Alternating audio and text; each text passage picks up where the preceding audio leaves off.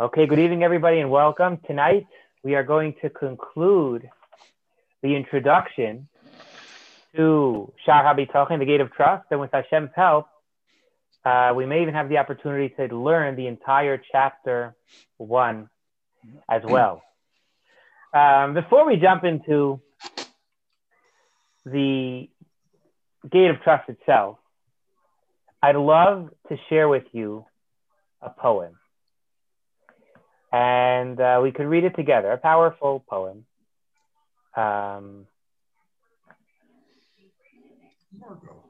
Here it is. The poem goes like this. You can read it with me. Today was the absolute worst day ever. And don't try to convince me that there's something good in every day. Because when you take a closer look, this world is a pretty evil place. Even if some goodness does shine through once in a while, satisfaction and happiness don't last. And it's not true that it's all in the mind and heart. Because true happiness can be attained only if one's surroundings are good. It's not true that good exists. I'm sure you can agree that the reality creates my attitude. It's all beyond my control. And you'll never in a million years hear me say, today was a very good day. Okay, Mark, is that a positive? Where does that leave us? Which one? Well, it's quite a negative poem. Yeah, it's a little cynical. A little bit. Now, the reason I'm sharing it to you is because I want you to see the bottom. Now, read it from bottom to top the other way and see what I really feel about my day. So let's try it this way. That's great. Today was a very good day, and you'll never in a million years hear me say it's all beyond my control. My attitude creates the reality. I'm sure you can agree that it's not true that good exists only if one's surroundings are good. True happiness can be attained because it's all in the mind and heart. And it's not true that satisfaction and happiness don't last. Some goodness does shine through once in a while, even if this world is a pretty evil place. Because when you take a closer look, there's something good in every day. And don't try to convince me that today was the absolute worst day ever. So I did want to share that. I thought it's just a powerful message, how we have absolute control of what we're going to see in our day. I'll share that out after the class. Okay, so jumping back in, we've been learning in the introduction 10 benefits to having trust. We still don't know what real trust is. We're going to learn that. But right now, why should you learn this? We've spoken about 10 benefits. We spoke about being calm. We spoke about being able to speak truthfully and honestly with other people, financial satisfaction, financial stability. Last week, we discussed you don't need to fulfill all your desires. There's not the need for excessive travels, as well as you're able to choose an occupation that's appropriate for you. Tonight, we're going to conclude how one that has trust in Hashem won't have distress from his business affairs if he has extra merchandise during the season. That won't cause him distress, as well as he'll be able to be happy in any situation. Let's see this inside. So we are up to... I wish the author of this were a cybersecurity expert, I'll tell you. like I mentioned earlier, the author of this lived 1,000 years ago, and yet it's as applicable as ever. So, yes, he lived at the time of Rashi. Okay, page 17. Benefit of trust is, sorry, I just jumped ahead. Page 16. Benefit of trust, you're not going to be distressed. So your business is not going to distress you. Among the material benefits of trust is that a man who has bitachon will have less anguish in business. By the way, it doesn't say you'll have no distress. In other words, we're not saying you're going to be an angel. it still may cause you some anxiety. However, it's going to be less anguish in your business. We're talking to human beings after all. And if, for example, he cannot sell all his merchandise, or if the people that owe him money are not able to pay it back, they don't have it. So he's not going to get his money. Or if he becomes physically ill, all of these items, not selling his merchandise, not being able to collect your debts, God forbid getting sick, are not going to cause him anguish because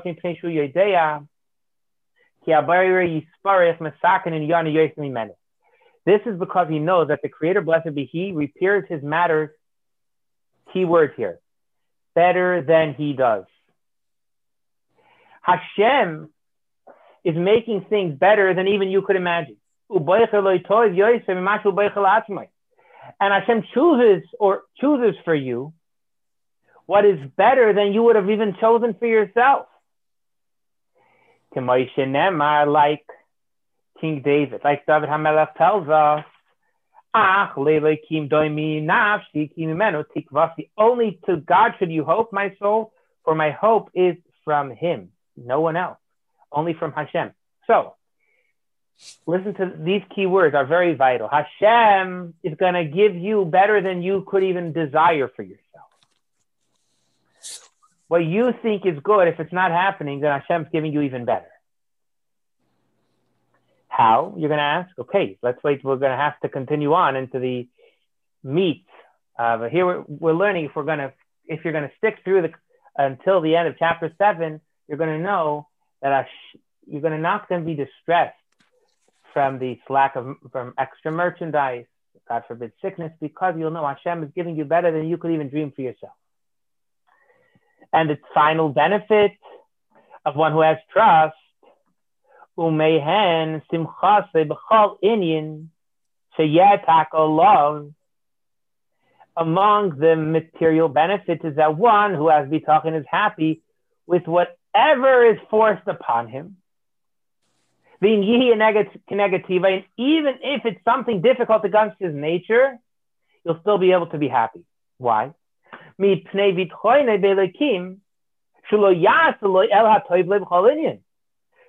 he is able to be happy because of his trust in Hashem, that Hashem will only do to him things that are good for him in all matters.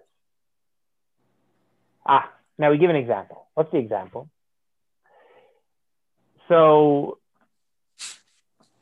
when a young child is born, one of the first things that you do is you wash him, you diaper him, and also you swaddle him really tight. And as you know, when you have a baby, the baby's going to scream and cry. And you know what? The baby may really be upset at you. I don't know if we know what those young children under 1 year olds really are thinking, but when they're crying, they're disappointed. But the mother is doing the right thing when she's changing that diaper, or the father, and when they are swaddling and unswaddling. And that's the example we're going to give now, that we could always be happy if we know that Hashem is a loving parent and always loving. And maybe you don't like being changed, but this is what is the best thing for you. Let's see that inside. Just like a caring and loving mother does to her child. When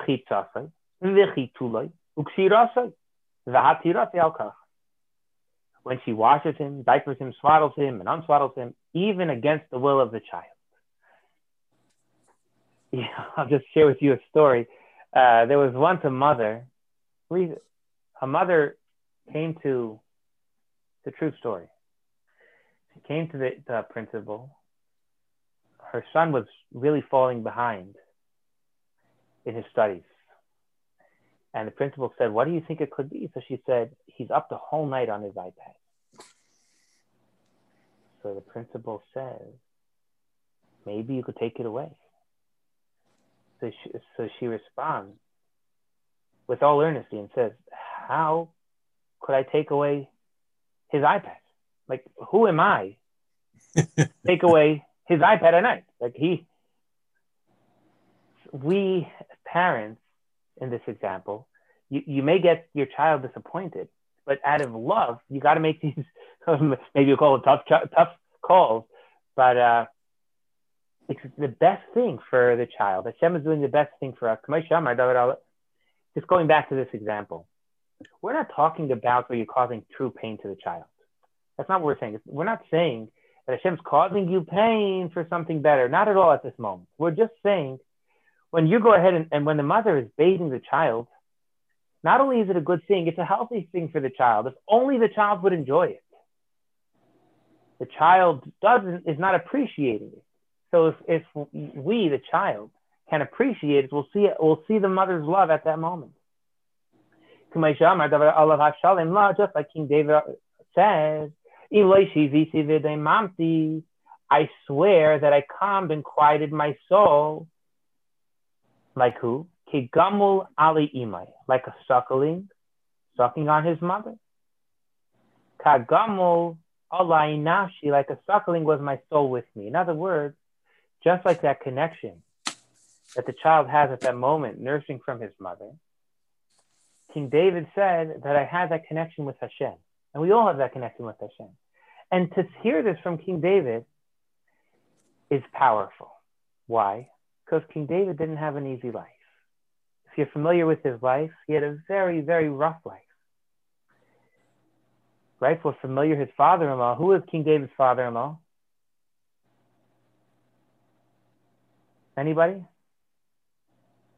King David's father-in-law wanted to kill him. Does that give you a clue? Who wanted to kill him?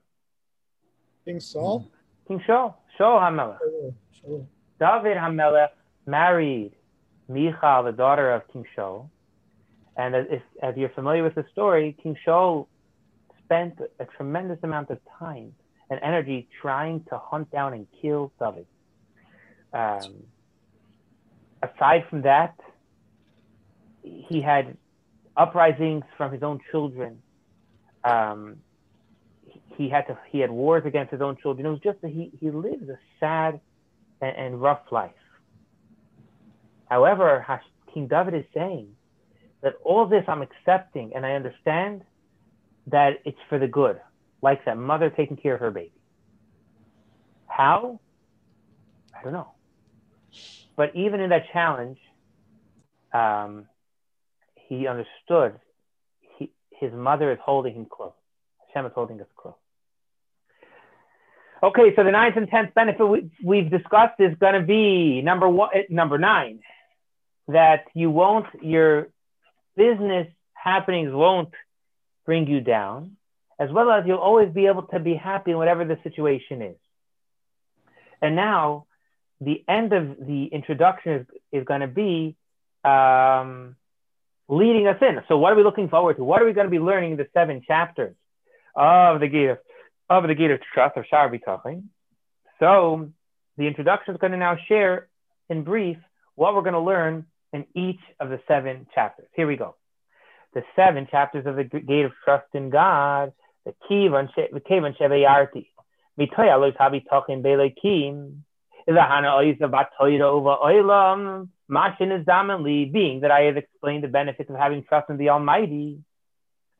And its benefits both with regard to spiritual matters, with regard to Torah, and 5 benefits with regard to material pursuits from what's come to my mind. In other words, he's saying clearly, I'm not telling you these are the only benefits. These are the 10 benefits that that came up right away, but there's so many more. So now that you know these 10 benefits, I'm going to explain to you 7 points about trusting in Hashem. And each one of these points is a chapter unto itself. What are the 7 chapters? What are the 7 points? Number 1, Mahu Habitachon. Chapter 1 is going to be telling you what is trust. What does trust mean? Not what does trust mean, but what's the essence of trust? Chapter number 2, Hasheni, V'sibois Habitachon al Haberuim.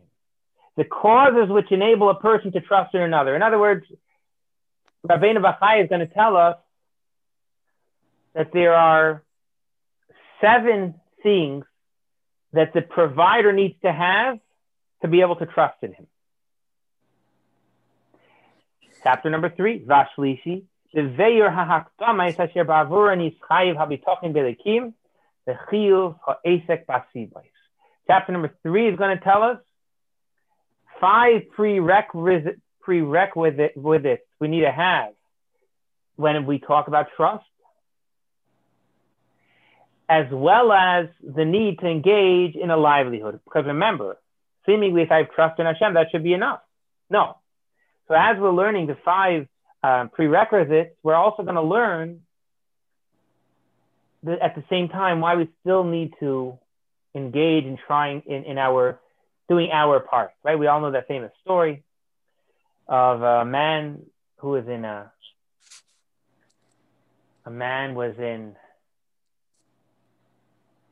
flood, and he's in his house, and the police come and say, get out. And he says, I'm not getting out until God tells me to get out, until God's going to take care of me.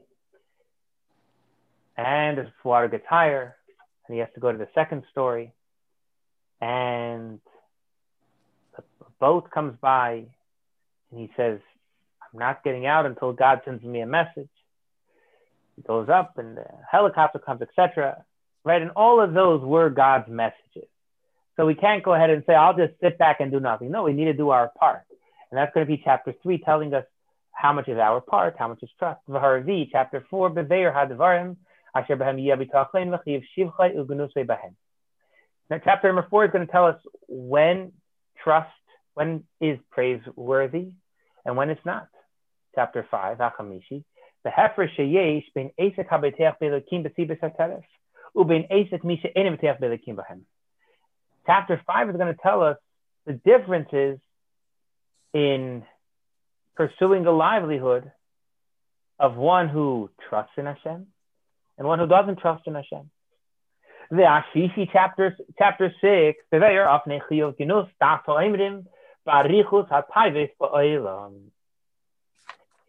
number 6 is going to tell us why logic dictates that you need to criticize the opinion of someone who says you need to engage in pursuing pleasures of the world. And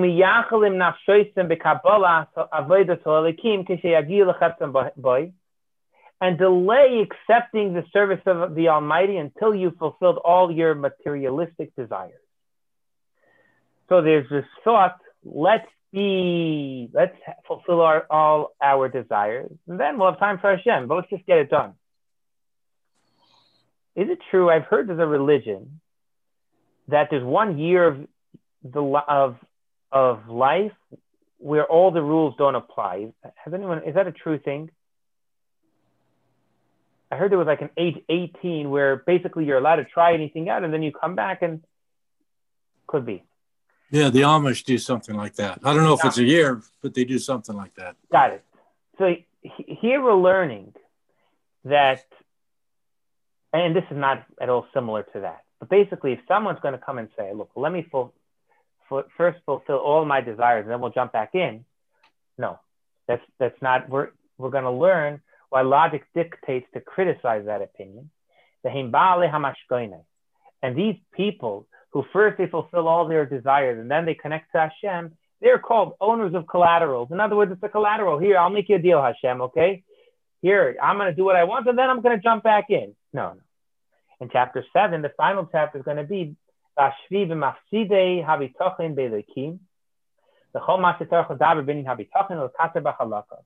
final chapter will tell us things that destroy your ability to trust in Hashem. You're destroying your ability to trust in Hashem if you do such and such. And also we're going to elaborate on different items that require elaboration, and then we will make a summary of the levels of trust. So with this, we conclude the introduction to Sha'ar HaBitachon, to the gate of trust. Again, the introduction told us 10 benefits to having trust in Hashem. and concluded with what the 7 chapters that we are going to be looking forward to are going to talk about.